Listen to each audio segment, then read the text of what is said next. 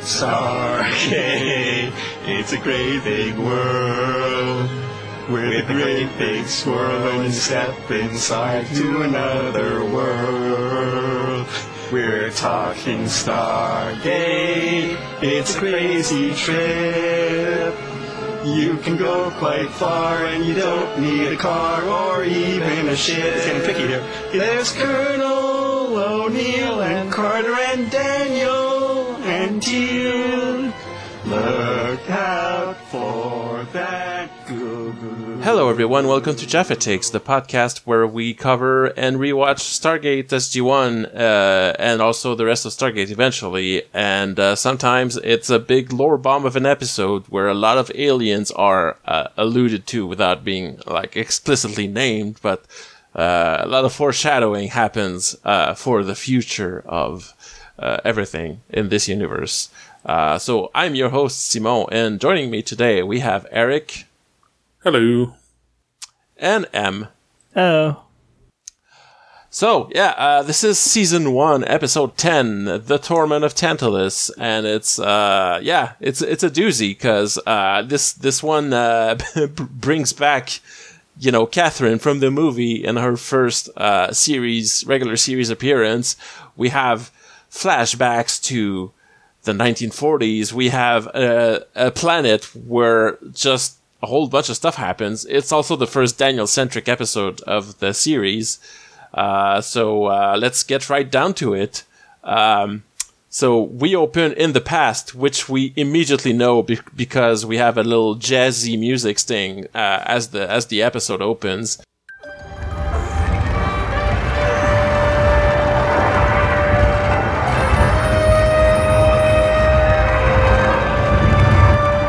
It's like the Stargate theme, but played with clarinets and like soft sax and stuff. It's kind of nice. We know like we're in the past because we see the Stargate being turned by someone yanking on some handles that have apparently been screwed onto this thing, and we see people in 40s lab coats and suits and stuff, and it's ever so slightly sepia-toned to really signify that we're in the past. Basically, people in the past are turning the Stargate and trying to charge it with big old breakers on the wall each time it's one of the chevrons is lined up to try to turn it on.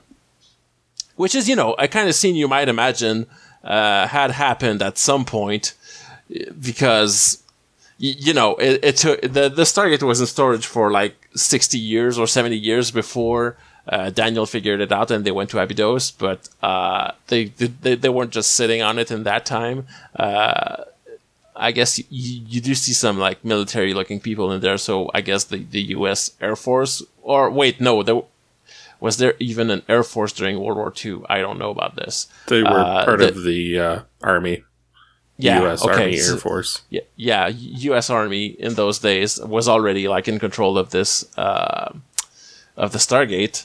But yeah, of course, as we've known this whole time, no one actually managed to turn it on until Daniel came around and figured out the symbols, and presumably they had better electrical equipments and computers to dial the Stargate and stuff, which they didn't have back then.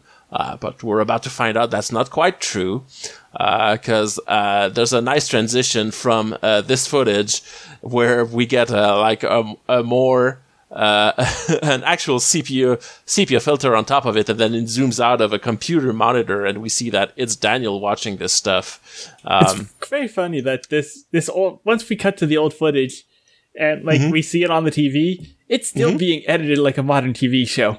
Oh yeah, someone filmed that, which was like already classified even back then, clearly, because it was in the Pentagon's vaults. Someone filmed it, someone edited that film into a coherent, cinematographic thing, because, hang on, I'm actually looking back at it without skipping around to see if they cut or anything. So they do cut from close-ups, and we actually get a third-person shot of the cameraman filming this. So it goes from non-diegetic to diegetic, weirdly enough, but we see the filter be applied and zoom out of the of the monitor, and then it cuts some more. So we're to assume whoever converted this to VHS decided to try editing it first. Oh, that seems like a bad thing to do when you're sending this video over to Daniel Jackson of the SGC, who wants to just know everything there is to know. Like, you wouldn't want to redact or edit this stuff unless there's even more classified stuff in there you don't know about, which we're going to get to in a second, because the fact that someone filmed, someone edited, and someone found these films and transferred them to VHS and then sent them over to Daniel implies a kind of a chain of ownership of this video where anyone along the way could have or would have seen it, but somehow none of those people saw the very important thing that happens at the end of this video. It seems really unnecessary for them to add in the America's Funniest Home Video sound effects. Yeah, the slide whistles and stuff, and the oh boy, I hope this portal doesn't close. Yeah, boink.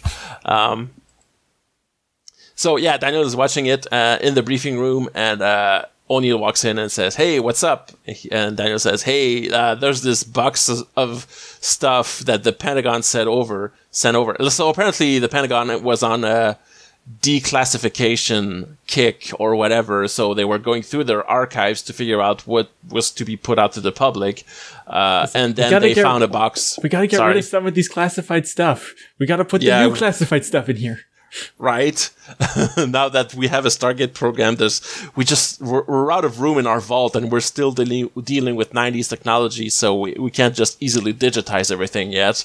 Well, it's not necessarily that they're declassifying it, it's just the SG-1 team now has a legitimate need to know, so they get to have that information. Yeah, there is that, but it's not like the way Daniel explains it. It's like the Pentagon just found this box and sent it over to them because they were like, "Oh, we found this stuff. The SGC is gonna want this because it's about them." So they just sealed up that box and sent it over to Colorado without even looking at it. Even though, as mentioned, someone had at some point in the 80s or 90s had to pick up those films and put them onto VHS tapes. So presumably there would be someone there who would have seen them and figured out, "Hey, this Stargate we're trying to open, they did that in the past. Maybe we should look at this." Because that's the last thing. As O'Neill is about to leave the room and leave Daniel to his nerditude watching this video, he turns around one last time, and Daniel turns up the volume when they realize that on the video, plain as day, they see that they've turned on the Stargate. They've established a wormhole, stuck someone in a big old metal diving suit with the Big Daddy helmet and everything, and sent this person through the Stargate. I know the real reason why they didn't send this footage there just to the SGC earlier. Because it was filed under Doorway to Heaven. Yeah, it was under D. That's a completely different room from the S section where all the Stargate stuff is. So there was just a big old archive blunder right there.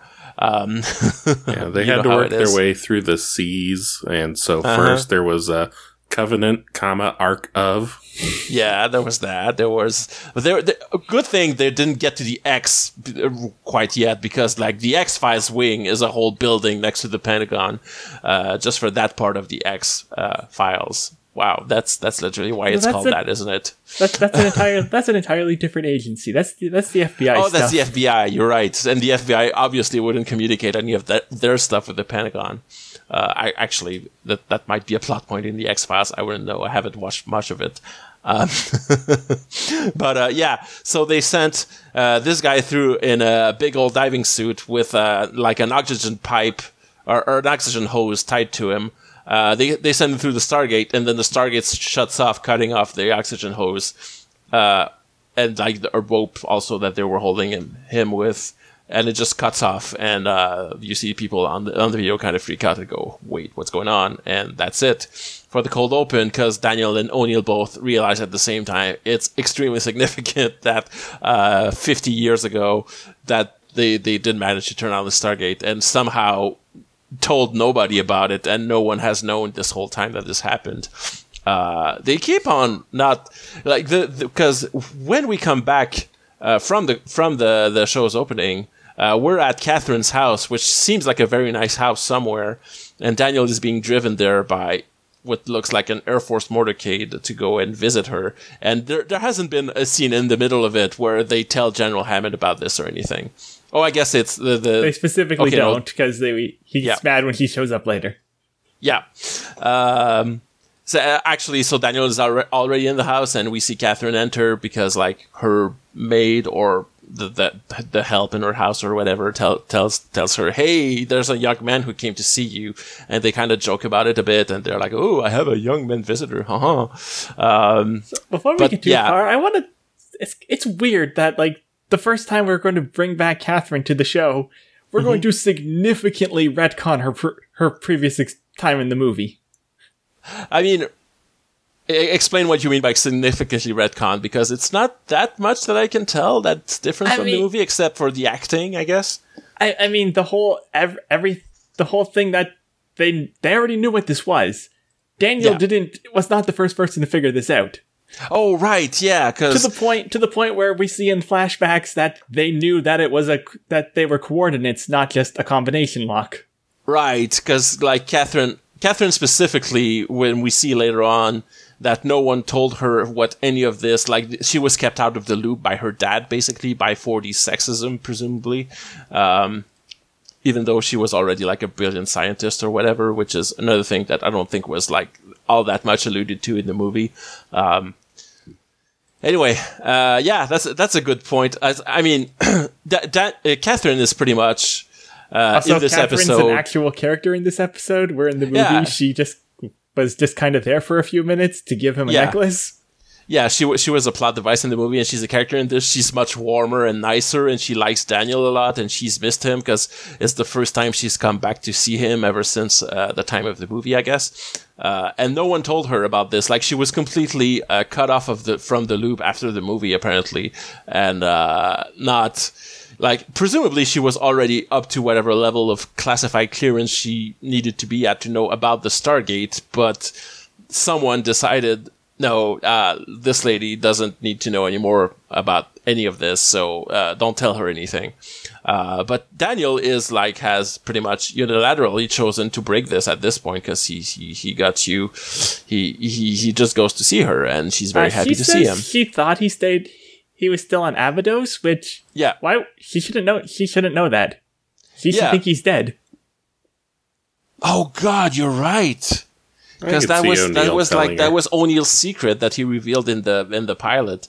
I mean, how we see O'Neill and her interact later, it is plausible that he told her, but it's plausible that O'Neill just called her and said, hey, just so you know, Daniel's now dead, and like everyone knows except you now, so you should at least know this. He's back on Earth now. Which is how she doesn't freak out and goes, oh my God, I thought you were dead, or on a, like... No, wait, she didn't know he was on another planet, so I guess O'Neill only told her that he wasn't dead. Yeah, he told her that he stayed on Abydos and hasn't told her in like the last few months that they've been doing Stargate stuff. Yeah. I guess, When Catherine sees him first, she says, my God, which, is just a pattern of Daniel being mistaken for someone's God. Yeah, no, I don't think we can take that my God literally in this case. They are going to be mistaken for I get ghosts. that a lot. Yeah, they are going to be mistaken for, like, hallucinations at best later in this episode when we get there. But no gods, no masters, only man in this episode. Well, I mean, some masters, some leftover precursor technology, I guess we could say. Okay, we cut back to the SGC, and now O'Neill is going through those crates that we see have these big top secret stickers on them sealing the gates that have been cut open. He's looking through the tapes and the files, and he's just looking at everything. Before we get to the SGC, we do have our first flashback of young Catherine talking to... This is a little bit after. There's a short scene where Hammond walks in, and it's really funny because Hammond doesn't know where Daniel is, and apparently hasn't been told about any of this. He hasn't been told about the files or the tapes or anything. He's the one being kept completely out of the loop in the early parts of this episode, which is pretty funny because, literally Catherine gets to know about this first. So yeah, we're back at Catherine's house, and she's a little upset at Daniel now because she's realized, it's been like a couple months that they've been back, and like he hasn't called her. Nobody has called her. No one has told her that the Stargate was active or anything right now, even though I don't know what the chain of ownership situation with the Stargate is exactly, because like like her dad owned the Stargate as the archaeologist that found it, which is like what's implied in the movie, and I guess the flashback scenes in this episode. And presumably, I really don't think that's how that's going to work. If you get the U.S. military involved, I'm pretty sure they're just going to take it. No, yeah. So I wonder if like the eminent domain seized it because like national security reasons. They went, nope, this belongs to the government now, yoinks, and like didn't give her any compensation for it. But they didn't until the Abydos thing. Yeah, that's the thing, because she was still involved with it as of the movie, as maybe still the owner of the Stargate that like leased it to the government or whatever. Maybe they bought it from her after that. I don't know. Because presumably she inherited it from her father, which is how she was still involved with the project as of that time. None of this is spelled out. This is completely just speculation from us. She's a little bit upset because Daniel has apparently, in that cut to a short scene at the SGC, has caught her up on every bit of lore that we've learned since the pilot, which is the fact that there's a whole network of Stargates out there, and maybe about the gold, and about how they've been going on planet missions like every week since last summer or whatever it is. So Daniel like kind of gets back at her about it by saying, hey, but you never told me that you did experiments with the gate in 1945. To be fair, Catherine doesn't know about we're going to learn, doesn't know about the most interesting part of these things, which is that the Stargate was turned on, but she decides to tell him her side of the story, I guess. That Roosevelt was interested in the Stargate back during World War II because they wanted to like analyze it as a weapon to fight the war, obviously. And so they put a bunch of military funding into it and ran some experiments with it, not knowing exactly what it was. There was definitely no period of time where the Nazis stole it. No, yeah, that part never happened. And if it did happen, there was a Goa'uld thing that wiped everyone's memory of it afterwards, which would explain why no one mentioned Edward. I'm sorry, I already forgot this guy's name. In it, or vice versa, why Catherine never mentions this other guy she has a love interest with she never definitely had a love interest with in the 1940s when Nazis went to Abydos and fought the Goa'uld or became Goa'uld or whatever it was that happened in Stargate Origins. But yeah, that never happened. Don't worry about it. So basically, Catherine's version of events is they ran some experiments on the Stargate and couldn't figure it out, and nothing happened with it, and they kind of just shelved the project after that. But like, she doesn't understand how come Daniel knows about it, and Daniel says, "Well, the Pentagon sent us some old they were declassifying, like I said, they were like basically doing a bit of an attic cleaning at the Pentagon and found these boxes and just sent them over." And he watched the videos and found out some stuff about it.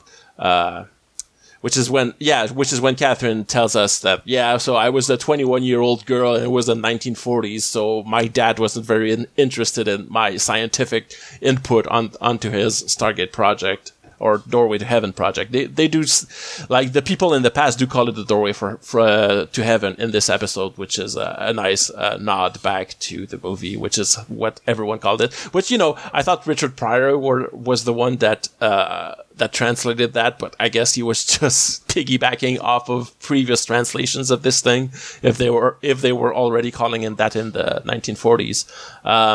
We got a nice pan over to in the past, good direction.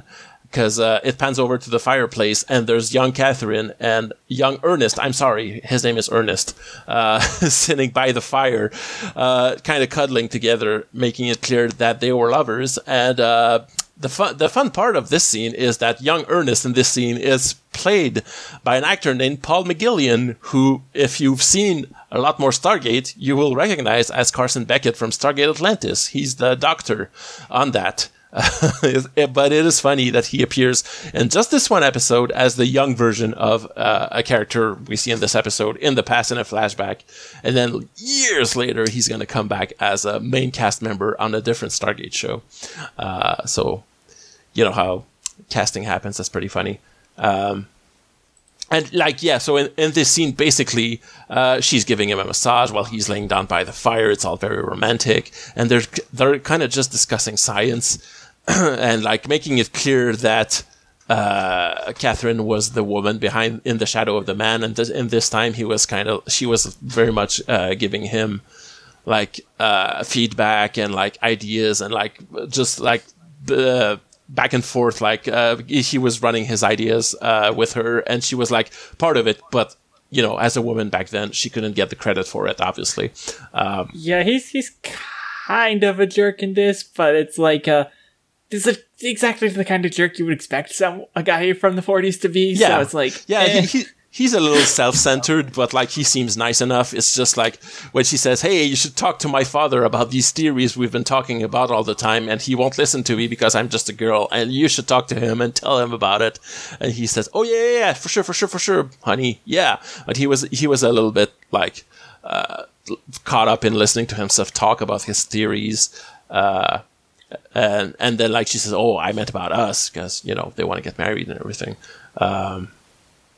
And, you know, very old-fashioned, have to ask the dad about it. It is the 40s. And then, like, they go back to talking science, and she suggests that they use direct current into the Stargate, which, you know, that's just, like, to show that, maybe she's an out-of-the-box thinker, and she found something out, but that just seems like a nice way to get some breakers to fizzle. Use one of the two types of electricity that we have. Try the other one and like send sparks flying everywhere, which I guess makes sense with how much we see, you know, fuses melting and sparks flying and Lieutenant Seiler going flying over the course of this series, that the Stargate has to use Edison's favorite kind of elephant-killing current to power it for some reason, because it is alien tech, so who would expect it to just work right off the U.S. electrical grid, which does work on alternating current, if you weren't aware of that. The Tesla one, and it's better and more safe. Anyway, so yeah, in the flashback, they kiss, and then we get back to the present, and like I like to imagine, like Catherine was like, so then I asked him to tell my dad that we wanted to get married, and we made out with tongue a little bit, and it was pretty hot. And we get back to the present, and Daniel says, so you didn't know that the Pentagon kept any of the files? And she says, no, I didn't know that. Like, I had my dad's files, and I thought that was all that existed. And she says, like, she had to fight for decades, basically, to get the government interested in putting the funding back to into the project to figure it out, which is what led to the movie and everything. So basically, it was like the Stargate was her life's work, and you kind of get her being upset that she was shut out of it after all this time. Like, after one successful mission, she was just, nope, okay, go retire into your house, and we're never going to talk to you again. That sucked. But Daniel is here to fix that mistake, because he came back and said, is this the scene where he tells her that they turned it on? I forget. Yeah, it is. Okay. So he says, yeah, so you didn't even know that they turned it on back then. And she goes, what? Because no, she didn't know that. Immediately into another flashback. Yeah, another flashback where Ernest is now figuring out what Daniel figured out in the movie 50 years in advance, which is, I guess no one wrote it down in the notebooks that Catherine had to go off of, and like her dad, after this experiment went wrong, just swore off the Stargate and never talked about it again, because it would take a while to figure out this stuff again, I guess. Even though they don't have the point of origin, which is the other part of it that Daniel figured out. Ernest has apparently figured out that there are coordinates, that they're constellations. He just got lucky on the last one. Yep. So that like 99% of the job was already done. Daniel just needed to point at the right thing on the screen, and that was it. Catherine's dad says that, so he says doorway to heaven at this point, which is the nice nod. He says, that could just mean that you walk through there, you die, which is a nice Judeo-Christian way of looking at it, because I don't know that ancient Egyptian mythology necessarily had a concept of going to heaven after you die. It was more of an underworld thing with Anubis weighing your soul and everything. I can't call myself an expert on that stuff, but heaven is a specifically Judeo-Christian concept as far as I'm aware. Anyway, Catherine takes this opportunity to walk into the room with a tray for tea, and she puts it down, gets really right up in Ernest's face and gives him a grin to say to him wordlessly, "Hey, ask my dad about marrying me. Please stop stalling this stuff." And her dad gets a little salty about this. He says, we do have help in this house that can do this. She's like, no, I wanted to do this because, I wanted to just jab my boyfriend in the ribs and then push him forward a little bit. But Ernest chickens out, doesn't ask her dad the question, because I think this is the last flashback scene we get. Presumably, this was the day before they turned on the Stargate, and Catherine never saw him again after that. So, all these years, she's assumed that he just ditched. She just ditched. No, wait, no, we do get another flashback. We get one more flashback. Yeah. She assumes that he died at an accident, which is what her dad tells her. But Daniel has brought the tape over, and they watch it a little bit, and she sees that he went through the Stargate. And right after that, we get the final flashback where her dad tells her, hey, there was an accident at the lab, and Ernest died, and I'm sorry. Says there was an explosion. Yeah.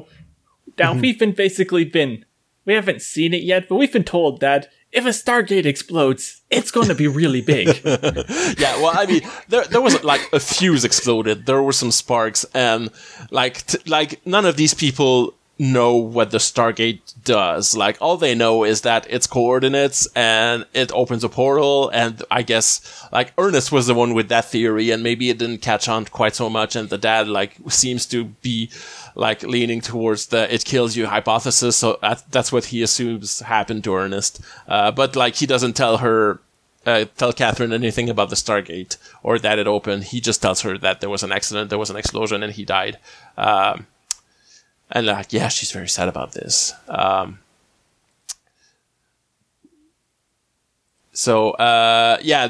Catherine in the present realizes that if Ernest did go through the Stargate, that means that he chose to go on that mission without telling Catherine about it, which kind of tells you everything she needs to know about the way he saw their relationship, that instead of he was supposed to ask to marry her, and instead of that, he went on a dangerous mission, and as it turns out, never came back from it. So she feels a little hurt by this. Classic fear of commitment. Yeah, classic 40s guy, and the way he sees his girlfriend, I guess, as basically not caring much about how she feels about any of this, and his career being too important. And so what if this is life threatening? I'm not even going to discuss this with her. Either that, or he's just so much of a scientist that science is his first love. Yeah, and we do see that in the flashback, that he gets very passionate when he speaks, to the point where he forgets about what's around him. Kind of a little bit like Daniel does, actually. Parallels. Foreshadowing for the end of this episode. So Daniel at this point says, okay, so there's another thing I'm extremely breaking my NDA to show you, is that apparently he ran that tape, which is transferred from film that is 50 years old, through a computer that was able to enhance the footage enough that they can discern the exact Stargate symbols that you see on the tape and figure out the coordinates to the planet that they managed to dial. which is very impressive, especially for 90s computers. But I feel like I must point out that they're running from a known set of symbols on the Stargate, so you could kind of plausibly assume that the computer went with the closest match among the symbols on the Stargate. So that's not quite as impressive as doing a CSI enhance on these symbols and figuring out what the symbol is. Even then, getting anything other than jumbled pixels from film to VHS is... Oh yeah, this thing would be grainy as hell. It's really scratchy, and VHS is already a very lossy format, very low resolution, lot of magnetic interference and whatever. If you're too young to remember VHS, it was a bad format, listeners. The movies looked like crap on it, and VHSs would get damaged over time, and the movies would look even crappier and crappier. But that's what they were working with in the 90s. You could get higher quality, but at the sacrifice of a lower runtime. Shorter runtime. And to be fair, this seems like a like a short film, so presumably they used the good encoding on that VHS tape. But anyway, the long story short, Daniel has the coordinates to that planet, and he thinks now, hey, we should go there and see if we can find him after all these years, or what happened to this guy at least. Get some closure on all this. So Daniel brings Catherine back inside the SGC into the briefing room, and we cut to Hammond basically screaming his face off about how this is extremely bad that he did all this, that he wasn't supposed to tell her about any of this, and they have classified levels for a reason, and he's very upset. And he's the one guy in the room who's never met Catherine, so he doesn't have any emotional attachment to her, and he's not her friend. But he's basically chewing out Daniel for bringing her back into this. And Daniel is just kind of holding his ground, trying to play I'm civilian, and I don't have to follow your military rules crap.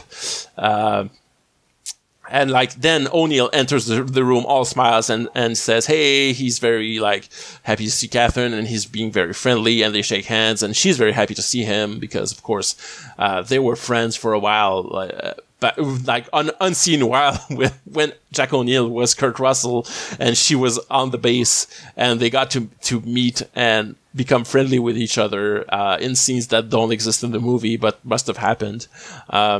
I guess also after he came back, that also makes more sense.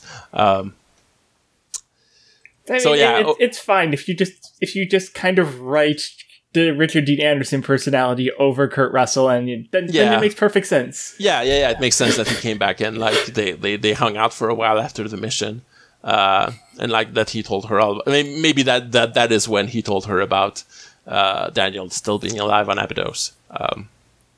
Do they explain Catherine knowing Sam? Not any much more than we see in this scene. We know that Sam was doing science during the first part of the movie, so he presumably knew each other. The backfill canon is that Carter was the head of the team. She was working at the Pentagon at the time of the movie, but she was the head of the team that figured out the actual nuts and bolts engineering and science necessary to get the Stargate running, while Daniel was figuring out the symbols. So, she would have been working with Catherine, as Catherine was the one most interested in the Stargate, and the civilian, not benefactor, but the patron of the Stargate program, I guess. O'Neill says, he tried to tell Daniel not to do this. Catherine meets Teal'c, and she says Daniel told her all about him, and he doesn't say anything, but he kind of bows to her. And then I think it's Hammond that asks O'Neill, so has Daniel told you what he wants to do now? And O'Neill just kind of has a beat where he doesn't say anything and stares at Daniel and kind of just nods and guesses, because just from seeing his face, he goes oh, you son of a bitch. You want to go to that fucking planet and find this guy, don't you? So Daniel briefs everyone that this is what they want to do. Catherine says, hey, I want to go it's my Stargate. I want to go through it, damn it, and my boyfriend might be there. I want to go see him. Carter mentions that it's not on the cartouche. Yeah, so that's like they kind of build the case for it. Like Carter enters the scene and she hugs Catherine, and as mentioned, like clearly they've been familiar with each other and are very friendly, and it's kind of sweet. Honestly, it instantly makes you like believe this dynamic because she's been there all along. It's like she's part of the team already. So she it's on the cartouche, so it could be a planet that the Goa'uld don't know anything about. So it's like of military interest even, or scientific, or whatever they find there. Which, like, might be the first time... No, wait, Catherine would know about the Goa'uld from the Abydos mission anyway. She might not know that they're snakes. Yeah, no, maybe she hasn't been caught up on this part. Teal'c says his only sentence in this scene, which is like, hey, the Goa'uld haven't been there. We might find technology that they don't know about. And Catherine, like, kind of smiles at him and says, hey, you speak. And he says, yeah, sometimes when it's appropriate. It's kind of funny. And then, like... It's cute. Yeah.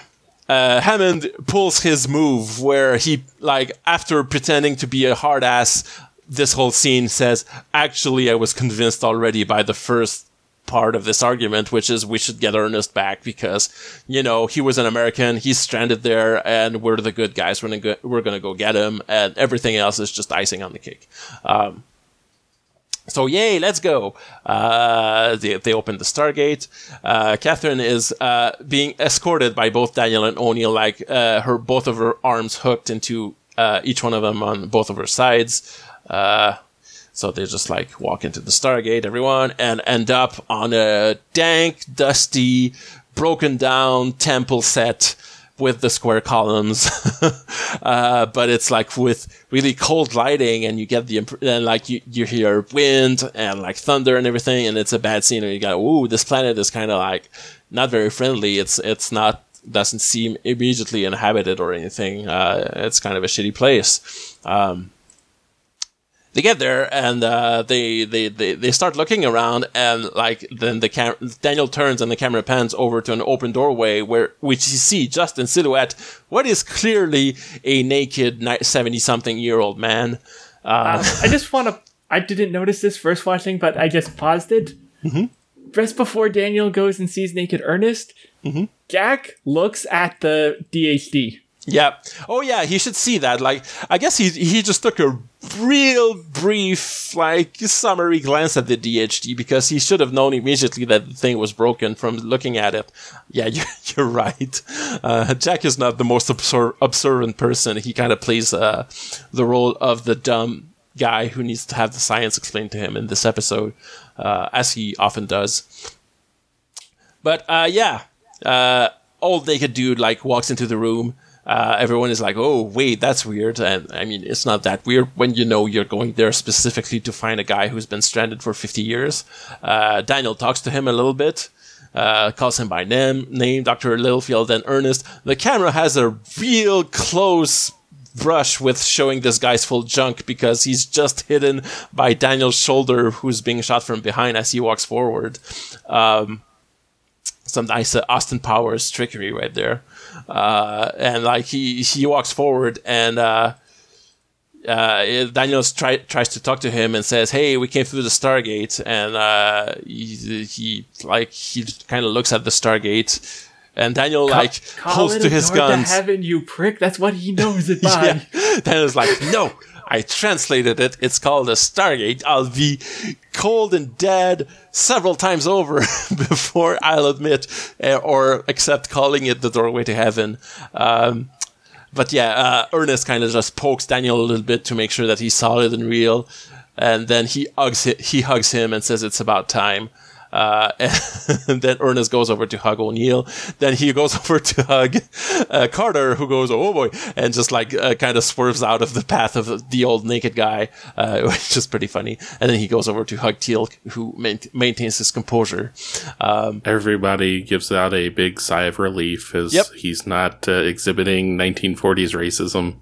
Yeah. Yeah, black guy. It's fine. I'm cool with black guys. I'm a very liberal 1940s guy.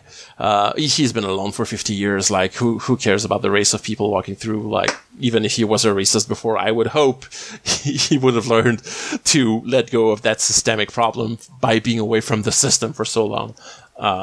Anyway, so like she hasn't spotted Catherine yet, but Daniel kind of points at her to show that, hey, she came over, and you get the impression at first that he maybe doesn't. Yeah, he doesn't recognize her because last time he saw her, she was in her 20s, so it's hard to apply your. You know how if you haven't seen your real life friends after 2 years of pandemic. It's probably a universal experience by now. You see them again for the first time in 2 years, and they've changed physically in some way that is like kind of shocking to you. Imagine that, but over 50 years. So yeah, this is what has happening. But after a second, he does recognize her, and but then you just gotta go, and then like walks out of the room, like he's a little angry at her. And she goes, well, I didn't expect that reaction. So the rest of this episode is going to be a lot of talking. So get ready for it because it's a lot of lore coming up. Daniel kind of follows Ernest into his little improvised. We do get an establishing shot of where they are, and it looks like a cutscene from Myst. Oh yeah, it does, because that establishing shot from the outside of the castle, like part of the castle is literally hanging over the sea, and we're gonna see this is like that little wing of the castle is exactly where the DHD is, and like the part of the ground under it has completely eroded away. There's a big storm with big waves, and the castle looks very matte painting-ish. And when you mentioned Myst, I was looking at the inside of this thing, and it also kind of looks like that because it's very clearly not ancient stone or anything. It's just painted plywood, and it's very sharp angles and everything. It looks a little fake in the same way that, say, a Myst landscape would look, or like stairs in a Myst game that you have to climb would look, with the fake marble on the walls and everything. They picked it's a real weird coincidence that they picked the day that this is going to fall into the sea to come here. Oh yeah, it's been like this guy has lived here for 50 years, and he says this storm is a yearly occurrence. I guess it's like hurricane season in this area of this planet, and this is the one after exactly 52 years that is going to completely destroy the Stargate and the DHD, and they're never going to be able to come back here again. Spoiler for the end of this episode, but I assume you've watched it already anyway. That's some real TV character bad luck right there. That's just the narrative gods deciding that SG-1 can't possibly have this easy an access to advanced technology this early in the series, or they're going to become too powerful too quickly. So we need to cut that off from them immediately. Just give them a tease of it, and then next time we bring this knowledge back, it's going to have come with its own set of problems. We'll get to that in season 2. We can tantalizingly torment them, if you will. Yeah, it's that's a whole like triple meaning of the title of this episode. Which guess it's tantalizing the audience. By the way, something I learned today is that the initial order for this show on Showtime was 44 episodes, which is the full first 2 seasons. So while writing and shooting this, they already knew they would be able to go a full 2 seasons. So presumably they already had like kind of planned out everything that this plotline would lead to. So this was like very intentionally a tease for a thing that would happen a whole season later. So it's pretty cool that they got to have that in the early years of this show, because in later years of this show, they would be threatened with cancellation every single season, and they would have to scramble to write an episode that could serve as a series finale at the end of each season. And it gets exciting, but it's, it kind of takes away the long form lore build up that you had in those first couple seasons. Daniel has followed Ernest into his little makeshift living space, which is going to be also the planetarium room that we're going to see in a little bit. And he says, "Hey, Ernest, do you have anything you can put on?" And Ernest goes, "Oh yeah, right, I remember clothes." And he picks up like the tattered remains of what seems to be the diving suit that he was wearing in the video. So that's but like the helmet is detached from it. So he puts that on.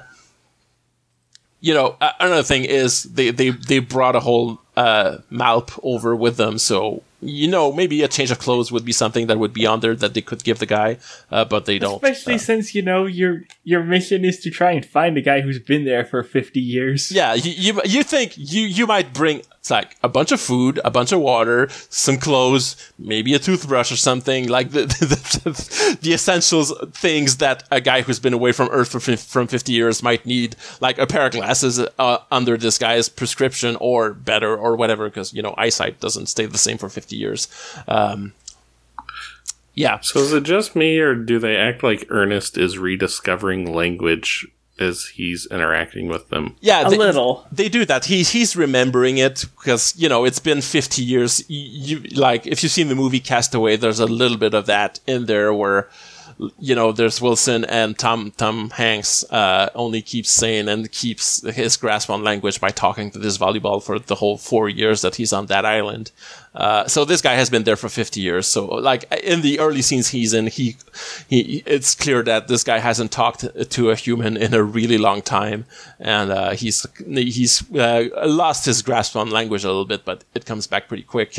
It's like riding a bike, or language. It's dug pretty deep into the brain, so you gotta stretch your language muscles, or they'll atrophy. Yeah, they'll atrophy, but he recalls them. It's not lost. It's really hard to forget to speak a language forever, especially your maternal language. So yeah, Daniel, like, he's also lost like human social interactions, because like Ernest like goes and picks up what seems like a rock, but I guess it's like a gross mushroom or something, which is what he's been eating, and just hands it to Daniel and says, it seems to be like, hey, I guess I'm supposed to give something to them because they came to rescue me. And he just like kind of hands it to him and stares at him. And Daniel gets the picture. Yeah. Daniel eats it and says, "Bunny way." Bunny way. Yeah, no, this doesn't look as tasty as a 50 grand bar or whatever it was. Yeah, but Daniel picks up on by the fact that this guy is acting kind of weird, and they haven't seen anyone, that, hey, I think you've been alone for 50 years, and we're the first people you've seen in all that time. And Ernest only says, "Eat, eat." And we cut over to Carter looking directly at the DHD from the top of it, which, like, these at this point, these can only be continuity errors, because there's no way no one at this point would have noticed that it's smashed to bits from looking so close to it. This is probably just like the actors kind of improvising their walking around the set and what they would be doing, and this is something they maybe should have caught, because it comes at conflict with them finding this out later on.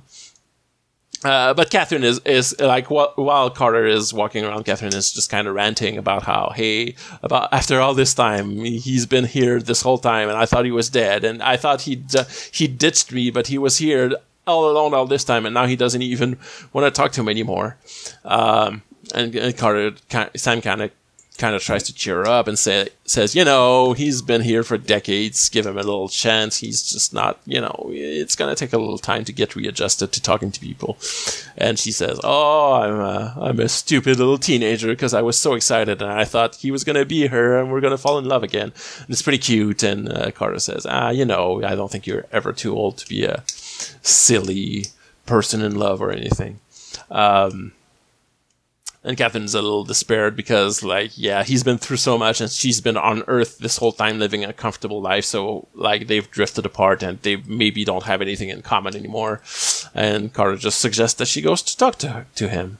And she takes that as, she just, like, reacts to that. And that's it for this scene. So we get to, we cut back to Ernest and Daniel, where Ernest is showing Daniel he's made a makeshift calendar out of what looks like recycled paper, or like handmade paper that he made from wood pulp that he found somewhere or something. Or I don't know, fabric of some kind. It's not really clear where he got anything like paper. But it's not like the journal that we see that he's also kept this whole time. It's just loose sheets of paper that he has been marking days on, to count the days that he's been there. So Daniel starts asking him questions about this place, if over the decades he's figured out what this place is or what it was used for. Ernest says Heliopolis, which is what we're going to call this planet now because, as no one lives here, the guy who's been living there for 50 years has pretty much jurisdiction and naming rights for it. And Daniel says, you mean like the ancient Egyptian city that was like a university town, basically, where all the scholars were back in ancient Egypt, which made me think of the Library of Alexandria, but that was a different thing. It was like, I guess, a different repository of scholarly knowledge in ancient Egypt. They talk about it. Sorry? Like, just off screen, just after we cut away from them, Daniel's like, it's funny that you should draw it. Name it after something Egyptian. You don't know this, but... I mean, they knew that they found the Stargate in ancient Egypt. Like, the Egyptian connection was already there.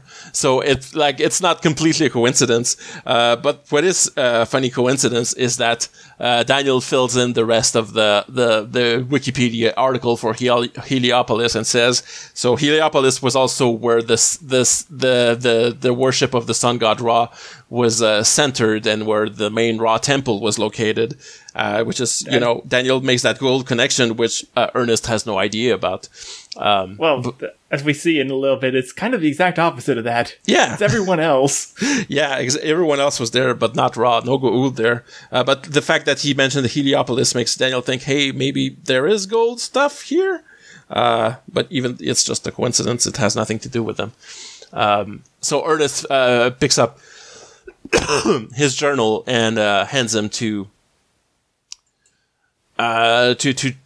Daniel, who opens it on their random page and starts reading an entry for it, specifically an entry where he says he walked for miles all around the castle and didn't find a single sign of civilization, and he's been all alone. And he, like in his journal, he mentions Catherine and how he's been talking to her, and she's been agreeing with him, which gets back to the Castaway Wilson thing.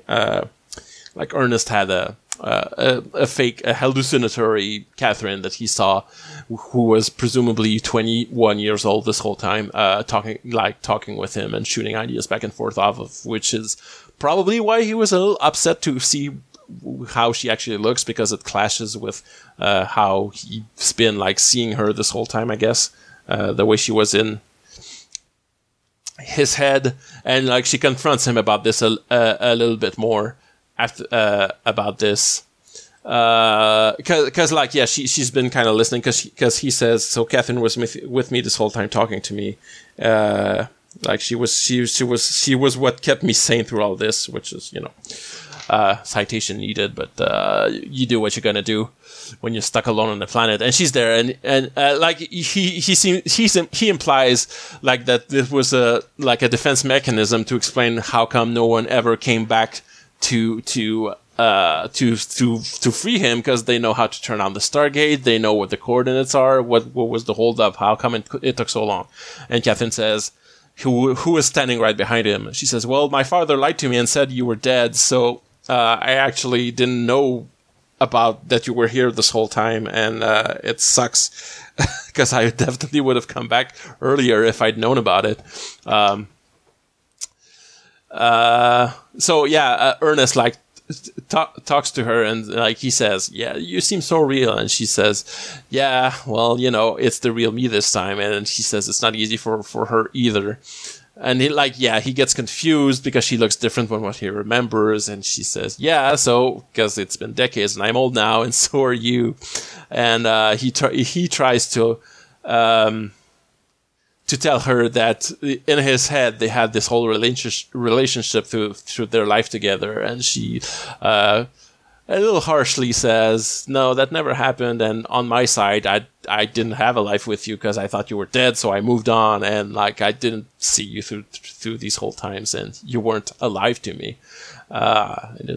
He clearly he falls apart a little bit at knowing this. By the way, this guy, really good acting. The actor who plays Ernest is it's not an easy job that he was given to do, to act like the dude who's been cast away for 50 years, but he really knocked it out of the park. So we get to is this where okay.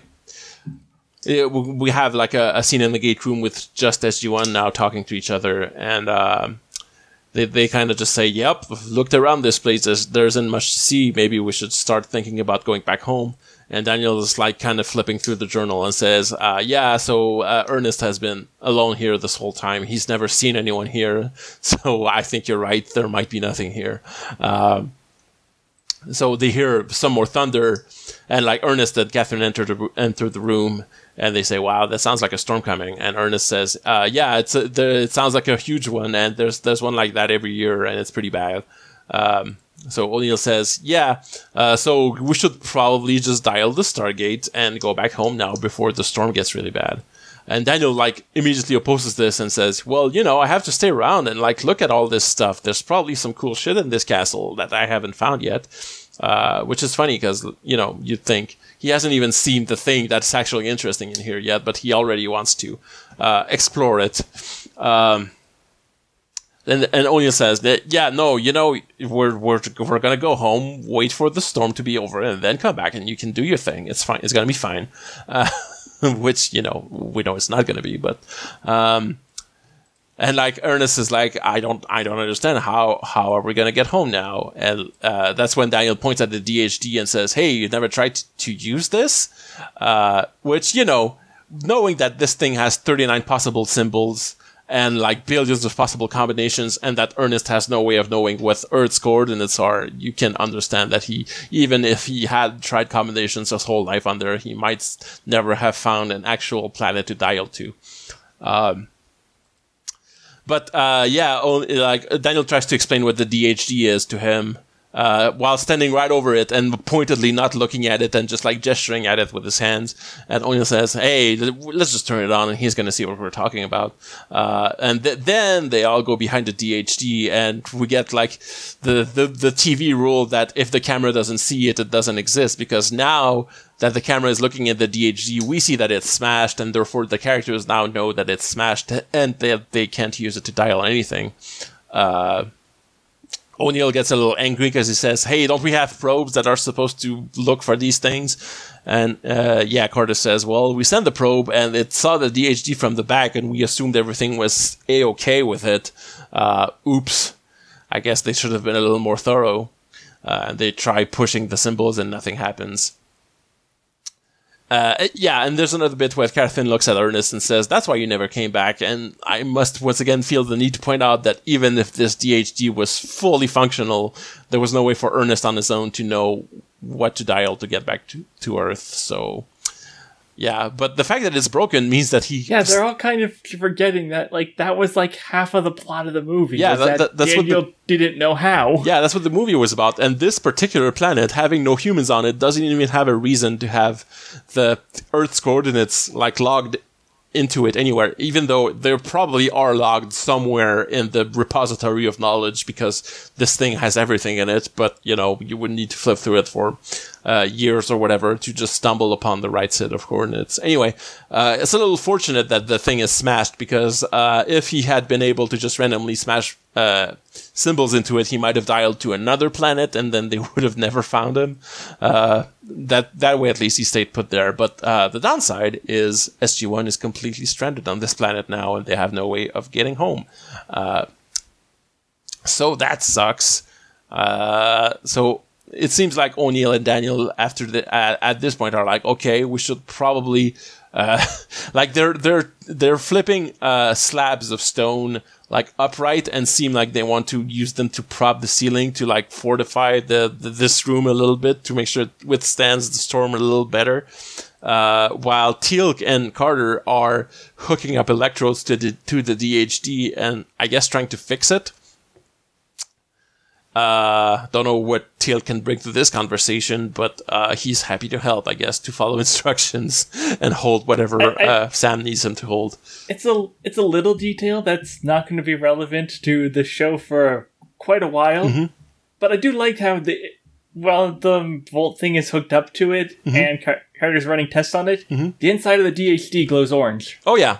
That's the, It's not a ZPM in there or ZPM, but it is a whatever the gold. No, not even the gold. Whatever alien power source is powering this thing. That presumably works similar to one, but not quite. Yeah.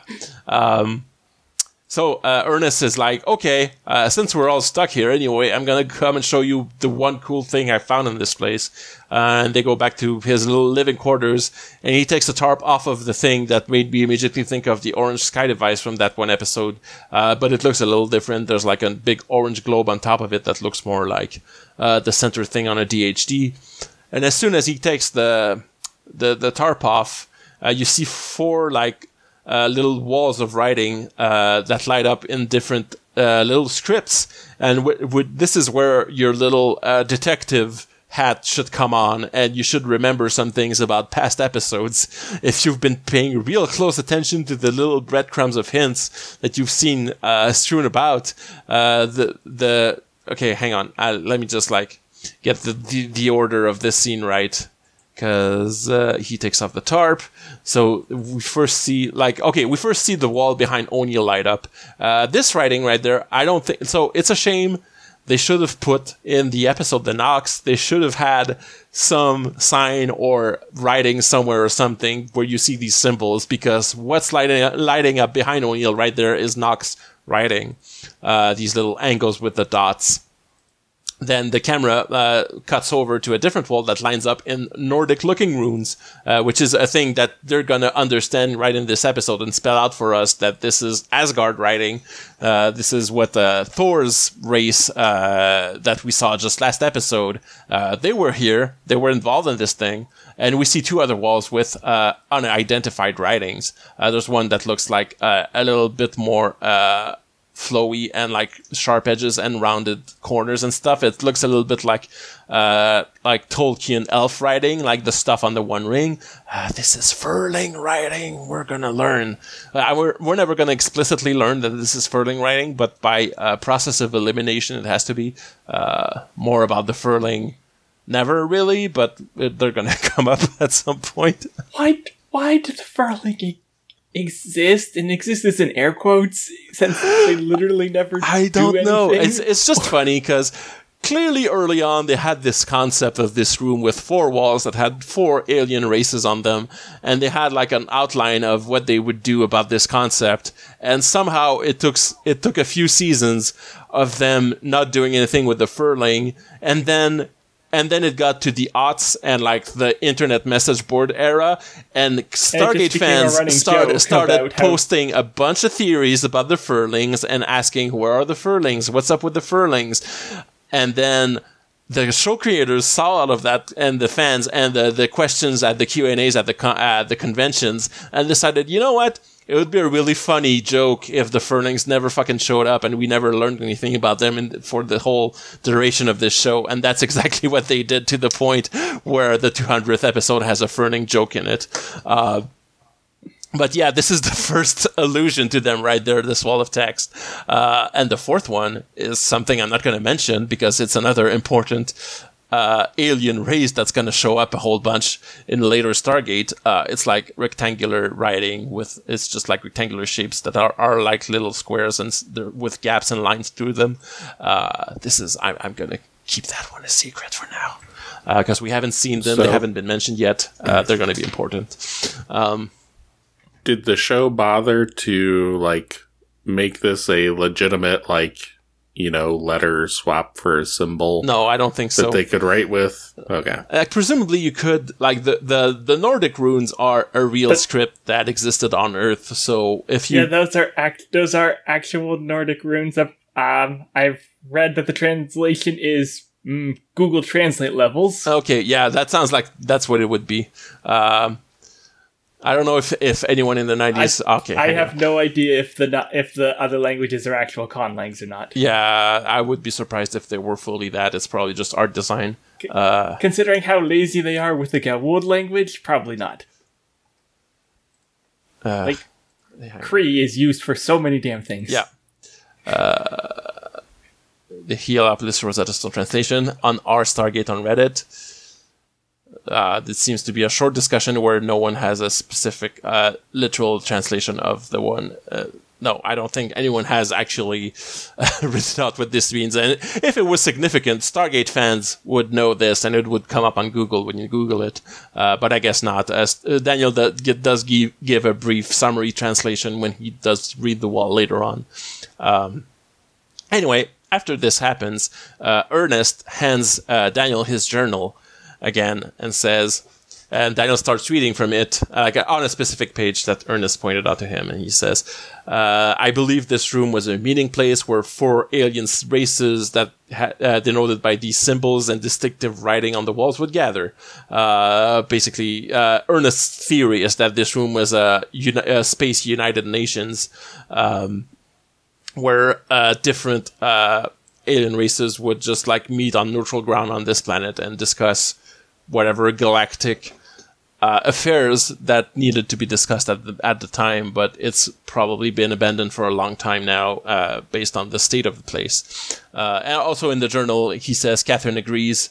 And the actual Catherine looks at Ernest and says, hey, you're right, I would have agreed with that. That sounds like a good interpretation of this room. Correct. that is a reasonable interpretation of a room with 4 walls with 4 different languages on them. Right. Even though Ernest has no definitive proof that alien races exist because he's never seen them, he correctly extrapolated that based on the knowledge he had. And apparently he never heard of runes before. Yeah, he wasn't... he was a scientist. He never learned to read Old Norse. Based on... he was a scientist fighting an enemy in World War II that loved runes. There is that. He also knows about Heliopolis and everything. He seems to be a well-cultured man, and Daniel is going to mention Thor later on, and Ernest knows who Thor is, even though he's from a time before Marvel. Back then, Thor was still mythology 101. That's a pagan god that people had heard of. It probably would have been in his general culture university classes or whatever, since he is a doctor, he does have a doctorate, so he would have a basic understanding of these things, enough to know what Thor is, but not enough to read Nordic runes. No, but he should at least recognize, hey, this is something that has appeared on Earth before. Right. Well, probably. If he mentions that in his journal, we don't get to have that page read to us. We cut back to the DHD, and Sam has figured out where the energy core of the DHD is, which is it's nice that this happens in this episode, because there's going to be an episode in a few episodes where Sam has to futz about with the DHD again, and the fact that she's figuring it out now is going to help her with the stuff later on, because she says, basically the way that she's getting the electricity readings off of this thing tells her that this is the core and this is the power source. So she's starting to identify the basic components of the DHD and learn how it works internally based on this smashed one. There's a funny bit where she says that, and Teal'c says, "I believe you are correct." And he's so supportive. Teal'c doesn't understand any of this. He doesn't know how THDs work. They're not even gold technology, but I guess they're like double magic. Yeah.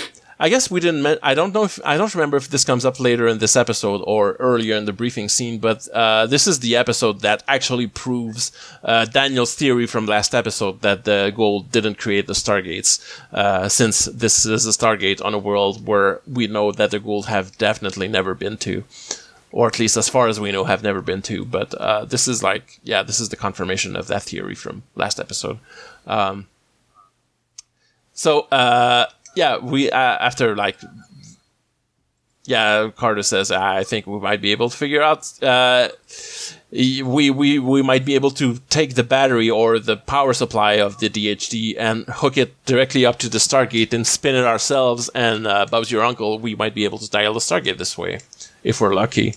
They're not. So we cut back to the UN room, And O'Neill is staring at the big orange globe in the center of the room and really wants to taste it, I guess, because it looks like a big candy. And he says, this looks familiar, referring actually to the globe at the middle of a DHD. And Ernest tells him to touch it, so he goes, all right, puts his hand on it, and like I mentioned earlier, the orange sky device, and this does a thing that looks a little bit like that, because it shoots an orange light into the ceiling, but then that turns on a hologram of a bunch of, like, nice little atoms, well, big atoms, flying around the ceiling of the room. And they don't quite identify them as atoms immediately, but they look at them for a little bit. And Daniel says, well, if this was the UN of these alien races, this definitely has to mean something. I don't know what it is, but it has to be something. And O'Neill, of all people, is the one that spots the hydrogen atom. And he says, hey, I know what this is. And Catherine is the one who says, yeah, I know this too. This is from high school chemistry. This is hydrogen atom. There's a proton and an electron, which is what Daniel says. So it's good that all of these people know off the top of their head what the hydrogen atom is. Catherine shows us that she's an accomplished chemist because she can identify from sight a bunch of different elements like sodium, barium, xenon, beryllium, sodium, iron, silver, which is more than I could do. I don't have the... I mean, beryllium's pretty towards the beginning, so that one would be easy to count. I don't even remember where it is on I don't have the periodic table. I think it's hydrogen, helium, lithium, beryllium, boron, carbon. Wow. That's as far as I can go. Yeah, okay. Well, I mean, you could go to that planet. And I'm only like 80% sure I'm correct. So these people... Apparently, I don't know if it's like university in the 40s drilled the periodic table right deep into your skull, because Catherine and Ernest both seem really good at identifying all of these atoms. Ernest presumably didn't have a periodic table with him when he went to that planet, so he had to remember it all from memory, which is pretty good. Even though he says he's been here a long time, still, like...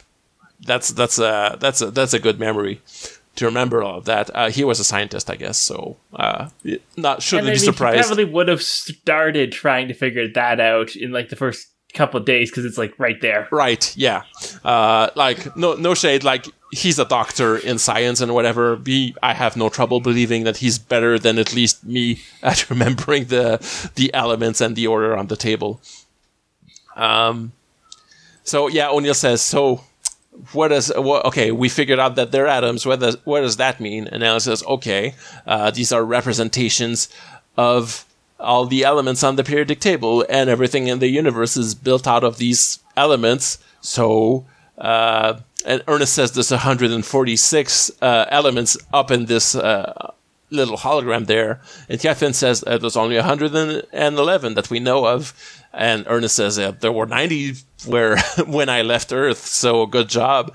But there's even more that we haven't figured out about yet, because I believe the last couple, those two rows that are under the periodic table. I think those are, if not theoretical, just elements that have been, figured out to exist.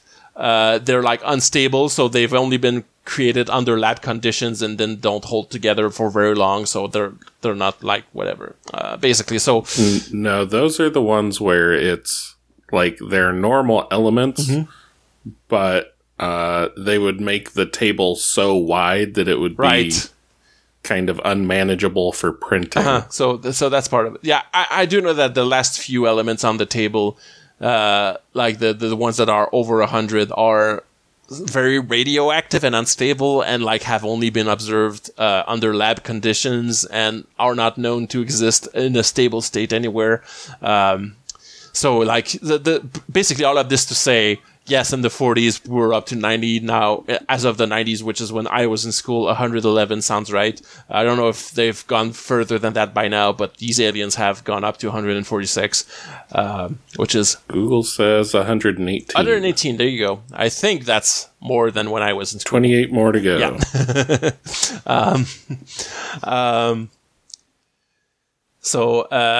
Yeah. So Catherine says, these are like graphical representations of atoms, but we've only theorized about what they actually look like because, being smaller than light, they don't actually look like anything. It's just a representation of how we know them to be physically structured or whatever. And these aliens chose to represent them in the same way that we do, which is funny. And which is when Daniel figures it out that if these are your basic elements and that everything in the universe is made of elements, this is like a universal translating dictionary that if they had some kind of key to read it with, they could read data based on these elements. Like it's an alphabet with 146 letters, basically.